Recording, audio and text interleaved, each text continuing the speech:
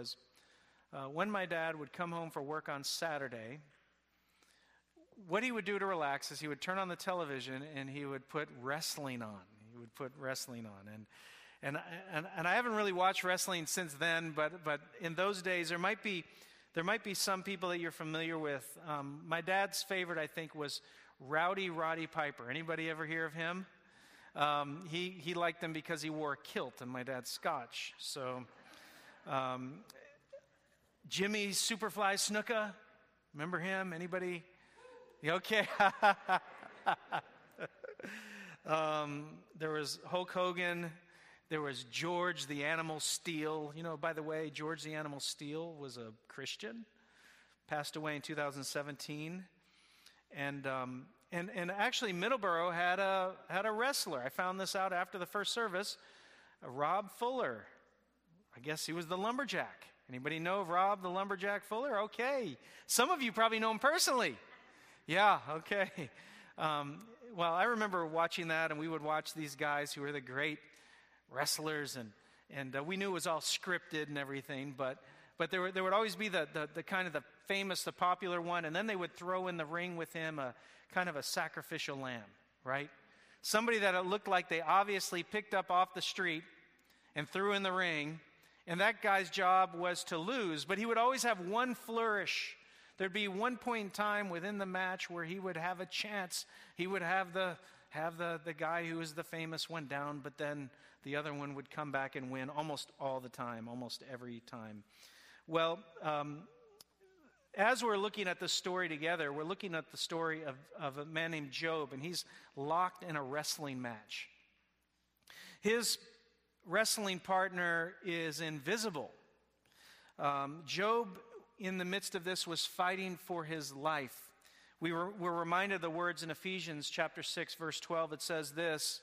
It says, "For we do not wrestle against flesh and blood, but against the rulers, against the authorities, against the cosmic powers over this present darkness, against the spiritual forces of evil in the heavenly places." We are locked in an incredible wrestling match with Satan. Satan and his forces, that's what Job was dealing with in this situation. But Job didn't realize that he was locked in this kind of wrestling match. In fact, Job, prior to all of these events, had lived an amazing life. It seemed like a perfect life. And Satan went to God and he challenged him. And he said, you know, the only reason why Job loves you or professes to love you is because of all the benefits that he gets from you. And if you take all of those things away, then he will curse you to your face. And so the Lord called Satan's bluff, and that's exactly what happened. Job lost his wealth. He lost his servants. He lost his children. He lost his health. Yet, in spite of all these things, he did not curse God to his face. And so some visible wrestling partners were then introduced into his life. And three of them were his friends, and these three friends had certain philosophical viewpoints on Job's suffering, and they were all sure that the reason why Job was suffering was because he had done something so terrible that this was the rightful punishment for the things that he had done. Now, those of us who have been reading the book see the curtain of the book pulled back, and we know that that's not true. God says that Job is not suffering in a way that is commensurate with the things that he has done. But these people are convinced of it, and as we've discussed before, all three of these friends represent different wisdom traditions in the ancient world, and Job wrestles them one at a time, each of them, and defeats them. Another wrestling partner that Job has is his wife. You might remember that when it appeared that Job was terminally ill, his wife said to Job, she joined ranks with Satan. She said, "Job, curse God and die." Now, sometimes we read that and we read about Job's wife, and we think that she was a person who was pure evil. But the reality is we have to remember that it wasn't just Job who lost his children. She lost her 10 children. It wasn't just Job who lost everything that he had. It was his wife also who lost everything that she had. It wasn't just Job who became a scourge of his community. She, as his wife, would have joined him in that. It wasn't just Job going through this terrible time where he was dealing with awful boils erupting over his body and terrible sores that he would sit in the ashes and scrape off with pottery. It wasn't just him going through that. She was going through that with him. And when she saw him emaciated, appearing to be on his last leg, she said to him, "Curse God and die." Yet in spite of all of that, he refused to do it. He refused to curse God and die. And he vanquished all of those wrestling partners. Now, there was one other wrestling partner that was introduced into the story. It was a man named Elihu. And one of the things, as we have noticed Job in his debates with his debating partners, is that the more that he has taken them on, the more confident he has grown in his sense of righteousness, his personal sense of righteousness. He believes that he's in the right and that God's in the wrong because of the things that he's going through. And so he calls on God to come and join him in court. Job actually sues God. And in the last section where Job speaks in chapter 31, this is how cocky Job became. Notice this in chapter 31, verses 35 to 37. He said this, "Oh, that I had one to hear me. Here is my signature. Let the Almighty answer me. Oh, that I had the indictment written by my adversary." He goes on, "Surely I would carry it on my shoulder. I would bind it on me as a crown. I would give him an account of all of my steps. Like a prince, I would approach him." Can you see a bit of cockiness in Job at this point? Every time he's dealing with one of his opponents, every time he vanquishes his opponents, he comes to a greater and greater realization that there are no answers out there for his problems, and that the only one who could possibly be responsible is the Lord, and the Lord has treated him unjustly. He wants to see him in court, and he is now saying, "Like a prince, I would approach him." That's a little shocking, isn't it? There's a lot of mixed opinion, as we talked about last time, about this next figure that Job was to wrestle. His name was Elihu. A lot of people think of him as maybe a heroic figure in the book. But if there's any notion that should dispel that from our minds, it's this. Job was positive that God would not show up to any lawsuit that Job had brought against God. Notice chapter 35, verses 13 and 14. He says, this is what Elihu says. And Elihu, we can see, is not a prophet nor the son of a prophet. He says, "Surely God does not hear an empty cry, nor does the Almighty regard it. How much less when you say that you do not see him, that the case is before him, and that you are waiting for him. Surely God does not hear."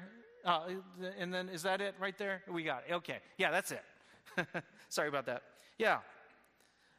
I'll read verse 14 again. "How much less when you say that you do not see him, that the case is before him, and that you are waiting for him." Now, as you've noticed throughout the book, you have these speeches going back and forth. One speaks, the other replies. And I just have this feeling, and there's no way that I can know for sure if I'm correct about this, but I believe that Job was just about ready to go Hulk Hogan on Elihu. Right at that moment.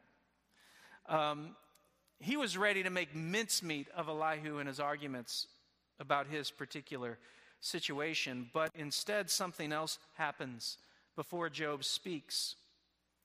A wrestling partner like no other shows up. There was a whirlwind, we notice in 38, verse 1. I remember the day. It was Wednesday, March 28th, 1984. It was a calm evening. My friends in the neighborhood, we were all playing in my yard. It was a beautiful night. We were throwing the ball around. And we looked into the sky that evening, and the sky had this very eerie, greenish look about it. Well, a couple of hours later, we heard that there was a storm coming. A couple of hours later, we were all in our homes. And by 8:15 that night, 24 tornadoes ripped through a 3-county area in which we lived. Seven of those tornadoes were F4s, 5 were F3s. And from that night, from the wreckage and devastation of that night, there were 57 deaths, and there were 1,248 injuries.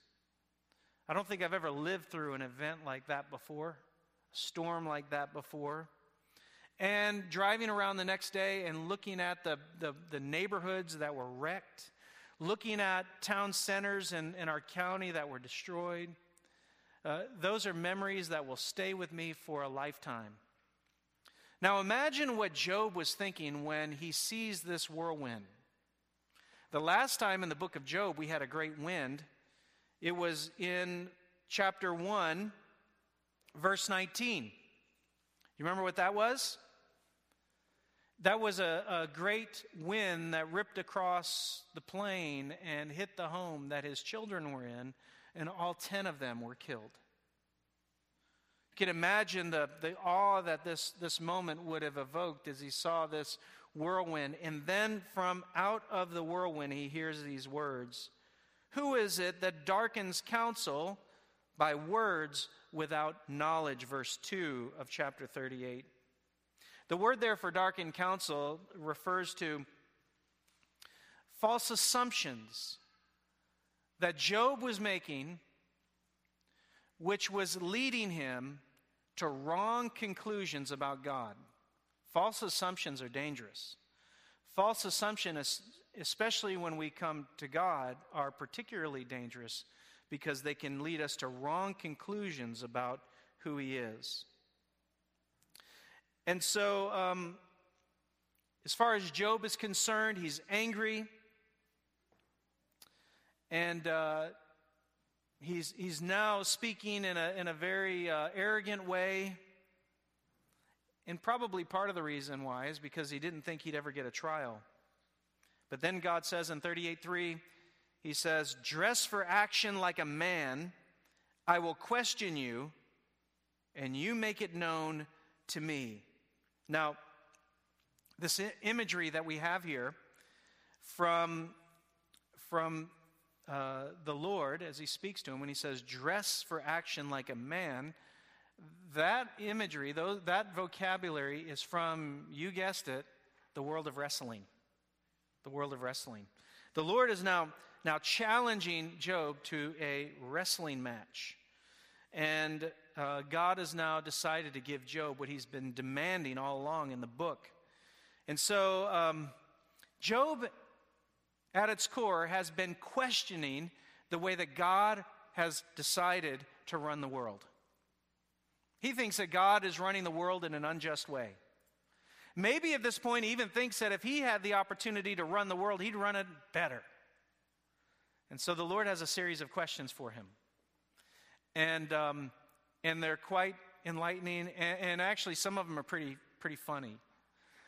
Some of the questions that the Lord has for him. And so we notice here, God offers proof of His wisdom from the earth, the heavens, and the animal kingdom. And so God goes on, and I've kind of categorized the questions in 15 different questions. So he says to Job, he says, "Job, when the earth was splendidly fashioned together, what role did you play in it?"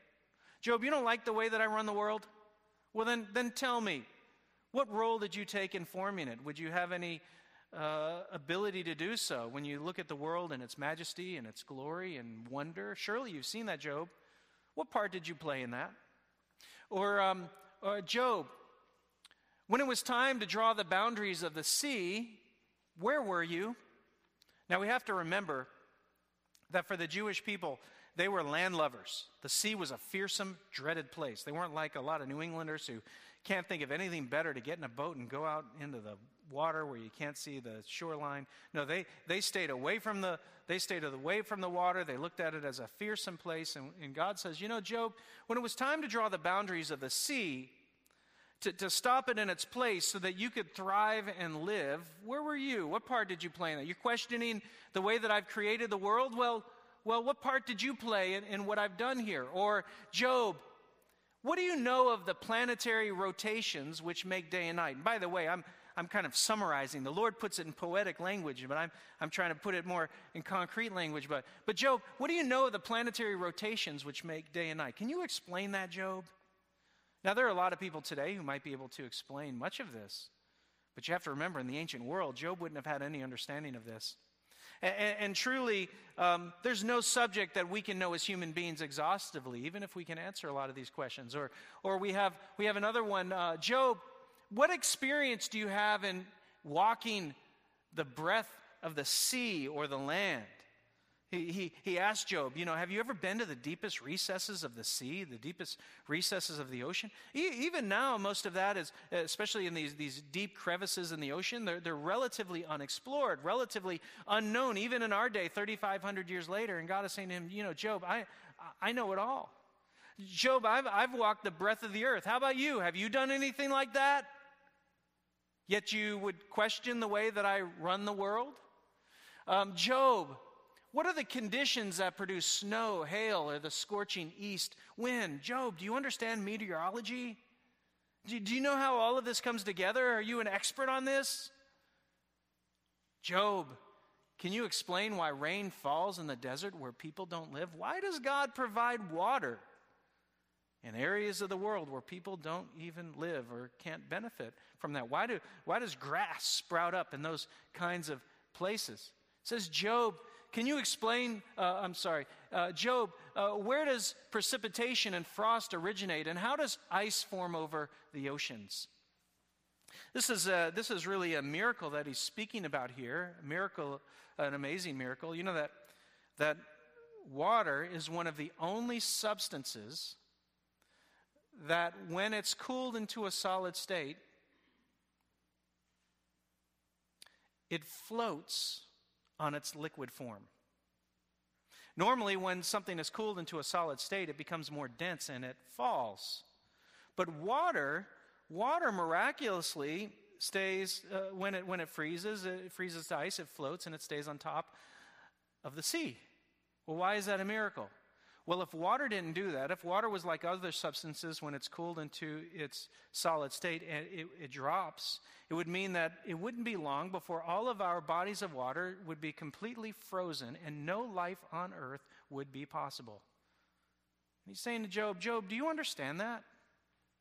How did that happen? Did you have anything to do with it? You could run the world better than me, Job. And maybe you could figure out how to make that happen. He says, Job, do you have the power to tie up the constellations and move them around at will? I love the way that the New Living Translation translates that part. And by the way, if you have time, it's great to read this section, the way that the Lord speaks, the beautiful poetry of the way that these words are put together. It's just glorious, especially in relation to how all the other speakers of the book speaks. It is a beautiful, beautiful picture. But the New Living Translation, it does this very, very well. 38, 31 to 33, if we could have that. He says, can you direct the movement of the stars, binding the cluster of the Pleiades or loosening the cords of the Orion? Can you direct the constellations through the seasons or guide the bear with her cubs across the heavens? Do you know the laws of the universe? Can you use them to regulate the earth? Job, if you are so smart, then can you show us your power and how you can do those things? In your wisdom, can you show how it could be done better? He goes on with his questions. He says, Job, are clouds, rain, and thunderbolts available at your beck and call? And then he goes into the world of animals. So he moves from places Job can't go, from the deepest recesses of the sea. and then he to space, and then he moves to things that Job can observe, meteorological things that take place, rain, hail, these kinds of things. And then he moves closer still to the animal kingdom, and he mentions a whole list of animals, and all of them are wild except one. He said, Job, do you feed wild animals when they're hungry? Now, Job had thousands of domesticated animals. He took care of those, but no, Job didn't feed wild animals. Job, what does the ibex? Now, it's if you read it, it says mountain goat, but he's talking about the ibex. Anybody know what the ibex is, the Nubian ibex? This is an amazing creature. That's a picture of one. They can climb walls straight up like that are hundreds of feet. The sides of dams, the sides, sheer face of mountains, and that's a picture of one. And the amazing thing about the ibex is that they are born, and then it isn't very long before they're following their mother up and down the sides of scaling cliffs and all kinds of crazy things and amazing balance. He says, Job, what does the ibex or the mountain goat owe you for their keen survival skills? What did you have to do with that? Says Job, do you think you can tame the wild donkey or the auroch? That's the wild ox that's mentioned there. The auroch is a beast. The auroch is a beast. They don't exist anymore. The last one died out in Poland in 1627. And the auroch is a mighty beast. That is a 6-foot man that's standing next to what an auroch would have been. At its shoulders, it was 6 feet tall. A powerful creature with sharp horns facing forward, and they were the most fearsome beasts of the ancient world. In fact, of all hoofed animals, they were the third largest in the world. Behind elephant and a hippopotamus, you had the auroch. And he says, when it comes to the auroch, do you think you can tame it? I mean, think about all the power and the strength of an auroch. If you could just hitch it to your plow and have it take care of all the work in your fields, you could do it in no time, right, Job? But Job could never tame an auroch. They were fierce, they were ferocious beasts, and they were powerful, and so people left them alone. He goes on. He said, Job, can you explain the odd behavior of the ostrich? Now, one of the things the Lord talks about here is that the ostrich is a terrible mother. So if you go and read it, it talks about how the ostrich is a terrible mother. And even like some liberal commentators are very offended that the Lord would say this about ostriches. So I decided that I would go back and research ostriches and their mothering and so on and so forth this week, because I don't know anything about ostriches. I know very little about the animal world in general. So I went online and I typed in on YouTube, ostrich mothering, and you know what I discovered? They're terrible mothers. There's one thing that they do, so the way ostriches work, you have one male ostrich, and the male ostrich has actually a harem of ostriches, female ostriches, and then the favorite one is called the hen. And the hen decides when it's time to lay eggs where the eggs are going to be placed. And so the hen lays her eggs first. Then the other female ostriches lay her eggs also in the same area. And then the hen lays on the eggs. But that hen does something very interesting. It takes its own eggs and puts them in the middle of all the eggs, pushes the other mother's eggs on the outside. And whenever there's a predator wanting to come and eat the ostrich egg, you know what that mother does? She takes her beak and pushes out one of the eggs from one of the other mothers and lets it take that and doesn't defend the egg, just gives them the egg. So everything the Lord's saying here is absolutely true. So the next time you watch the History Channel and they criticize the Lord, just remember the Lord's always right. The Lord's always right. So, this is, and here's one other thing. So, about the ostrich, He said, can you explain the odd behavior of the ostrich? Can you explain the foolishness of the ostrich? It is a large 300-pound bird with a tiny brain, right? Well, think about Job for a second. God says, I can make a foolish bird, can't I? Just like I made a foolish person, Job, like you. If I have the right to make a foolish person, don't I have the right to make a foolish bird? Or we could say that vice versa. Here we have, he continues, Job, did you give the war horse the power, strength, and discipline to go into battle, Job? Does that horse owe that to you? Or finally, Job, does the hawk owe its ability to soar, the eagle to build its towering nest to you? We have this picture of the Lord challenging Job. Job says, Lord, you're not doing a good job running my life. I could do a better job than you can do. God says, Job, if you can do a better job than me, then take a look at the world. Do you think you could have done a better job than I've done in ordering the world? And the obvious answer is no. The obvious answer is no. And so the Lord sums it all up in chapter 40, verse 2. He says, shall a fault finder contend with the Almighty?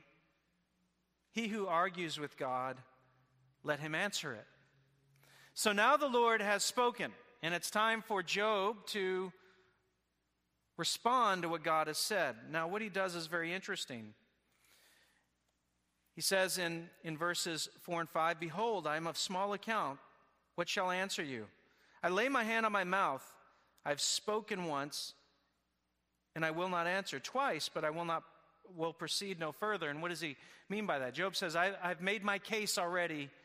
I've made it over and over again. I'm not going to say anything else. I'm going to put my hand over my mouth. Now, Job's answer is very interesting. You would think that once God made his case, or once God began to make his case, Job would have acquiesced. Yes, oh God, you understand the world better than I do. You understand my life better than I do. But the reality is that Job never comes to a place of repentance here. Now, God's going to speak again, and Job will come to a place of repentance, but he hasn't come yet. Francis Anderson, he puts it this way. He said this. He said, the gesture of placing the hand over the mouth could be a mark of respect or a sign of silence. Job admits that he cannot answer, but he still does not admit any sin, so there is no confession. Nor does he retract any of his former statements, so there is no submission. On the contrary, he seems to be sticking to his guns. Here God has come, here God has showed up, here God has made his case. Job has no response to make. But one thing Job doesn't do is Job doesn't come to a place where he confesses his sin, acknowledges the fact that he doesn't have the wisdom that he thinks he has, and submits to God's will. Now, it's important that we remember as we think about this story, why did God do this? Why did God come to Job? Why did God honor Job's request? It's for one important reason. God wants Job to know that he isn't his enemy. God wants us to know that he isn't our enemy. God isn't your enemy. In fact, as we think about it, there are three applications that we can make from this. Number one, since God isn't our enemy, we must watch our attitude when life doesn't go according to plan. This is exactly the place where Job began to fall on the wrong side of things. Now, Job never curses God, right? To his face. Job never comes to a place that Satan claimed he would. In that sense, Job has passed the test, if you will. Job has a relationship with God. Job knows him. Everything was taken away, but Job still wanted to be with God. Job still wanted to have a relationship with God. But on the other hand, we can see how the pressures, the struggles, the trials of life mounted up on Job to the point where he began to feel self-righteous in the face of God, and he began to assume things about God that weren't true. And when he assumed things about God that wasn't true, it put him on the wrong track in terms of his understanding of who God is. The reality is that our assumptions, the assumptions that we make, can be dangerous. Now, let's just illustrate this in a practical way. Have you ever felt slighted by someone? There are two reactions that we can make when we feel slighted by another person. The first thing we can do is we can become mad about it. I've gotten mad when I felt slighted. Anybody else? Okay, just a couple of us have gotten slighted enough where we got mad about it and maybe brood about it for a couple of days. You ever have that happen to you? It's happened to me. Dozens and dozens of times. First thing we can do when we feel slighted is to take it to heart, to allow ourselves to brood over it, to become angry about it, to maybe allow it to affect our relationship with that other person. Now let's ask another question. Have you ever felt like you were slighted by another person and then you found out later that you really weren't? Dozens of times.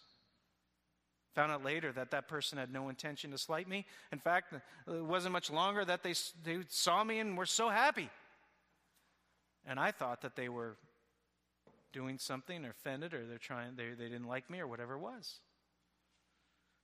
That's one reaction. How terrible is that? We feel slighted and then we go and we mope about it for a long time and then none of it's true. How about this? How about we assume the best when we feel slighted? How about if we assume that the person didn't slight us? How about if we assume that the person didn't mean to do that? Even if they did mean to slight us, we still win. We don't have to mope around for several days. And maybe if we don't take it personally, when we see them the next time, we can rebuild whatever it was that crumbled and not even know that there was a problem. Right? It's much healthier to assume the best about other people than to assume the worst about other people. Well, so it goes in our relationship with God. It is always true in our relationship with God because what God always wants for us is what is best for us. And we have such a tendency in our lives when things seem to be going wrong, when things aren't turning out the way that we want it to turn out, we become angry at God and we become like Job, not understanding that there are things going on that we have no understanding of. And so the most important thing we can do in our life is to trust that He is good. And we need to watch our attitude when things don't go according to plan. That leads us to our second point. Number 2, since God isn't our enemy, we must trust that He knows better than we do. We need to trust that He knows better than we do. John Walton puts it this way. Notice this. He's an Old Testament scholar. He said, the book of Job encourages us to avoid the easy reductionism that makes God accountable to how we think the world ought to operate. His wisdom extends far beyond our short-sightedness. There is always more afoot than we can imagine. Our ideas of how things ought to work will always be naive and simplistic. God asks that we trust Him. We have this omnipotent, holy, mighty, righteous, good God who sustains the universe. He allows evil into the world. Why does He allow evil? Because if He were to eradicate all evil, if He were to eradicate all the consequences of evil, guess what He would have to do? He would have to eradicate us. That's exactly what happened before the flood. God was sorry that He'd made human beings, and so therefore He decided to wipe out the human race, but there was one righteous man. So God started over with that one righteous man. And what did He do? He made a promise. There's a rainbow.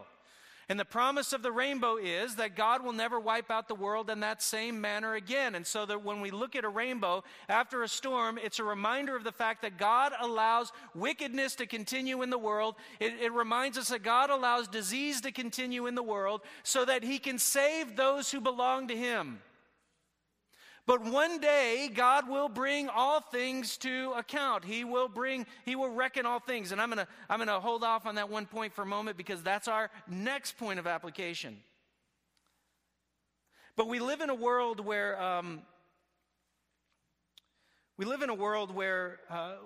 we feel very smart, very intelligent, right? At your fingertips, you can get information on anything. If you want to know about the Forefathers Monument in Plymouth, well, you can just go online and type it in. If you want to know the latest on Toby Mac and what's going on in his life, you can go online and you can find that too. If you want to find out about the Red Sox and what's happening with the Red Sox, you can turn on television. You can have all of that information at your fingertips. And so sometimes we feel like we are awfully smart. Job felt like he was awfully smart. He felt like he was awfully intelligent. Those three friends, they represented the great wisdom traditions of the ancient world. Elihu probably represented the wisdom tradition of Israel. And what God is doing in this book is he's correcting them, all of them. As we read in Isaiah 55, 8 and 9, it says this, "For my thoughts are not your thoughts, neither are your ways my ways, declares the Lord. For as the heavens are higher than the earth, so my ways are higher than your ways, and my thoughts than your thoughts." God calls us to simply trust him. Now, isn't that great? When you were raised, I hope you had loving parents when you were raised. For those of us who had loving parents when we were raised, there were certain decisions that often our parents would make, right? And we didn't understand those decisions. But we went along with those decisions. Why? Because we trusted them. Because we knew that they had our best interest in mind. And so even when we didn't understand things, we were able to trust. Well, our parents all make mistakes. But you have a loving Heavenly Father who never makes a mistake. And so when we're dealing with all of the losses, all of the trials, all of the struggles, all of the diseases that this world has to offer, all of the terrible things that erupt in this world, one thing we can do as God's people is we can simply trust him because he is good and he loves us. And then we notice the third application. God isn't our enemy. He is our judge, and one day he will call us to account. God isn't our enemy, he is our judge, and one day he will call us to account. I mentioned on a number of occasions, there's a very famous theologian, and he said that his whole perspective on the world changed on the day that he realized that it wasn't him who had God in the microscope, but it was God who had him in the microscope. And I think that Job is now in that section of his life, and Job will come to a place of repentance, but Job is now realizing that. He is the one in the microscope, not the other way around. You know, there are lots of wrestling matches that Job had to deal with. He had a wrestling match with an invisible competitor. He had a wrestling match with his wife. And he prevailed. And with the invisible competitor, he prevailed. And he had 3 friends that he had a wrestling match with, and he prevailed.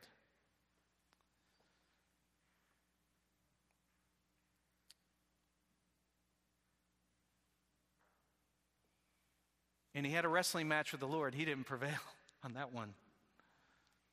But there's one more wrestling match that Job has to have. It's a wrestling match that every one of us have to have. And that was a wrestling match with himself. He had to come to the place where he was willing to submit to God's authority in his life, to submit to God's leadership in his life, to turn from his sinfulness, to turn from the attitudes that he had harbored, to turn from the conclusions that he had made, to turn from the assumptions that he had made about God, and turn away from all of that and turn to him in faith and trust him that he was a faithful and good God. You see, we see the ultimate expression of God's love and justice in his son Jesus. Job couldn't understand it. He felt like all of this was unjust. But little did he know that one day, and he did have some glimmer, he had some inkling.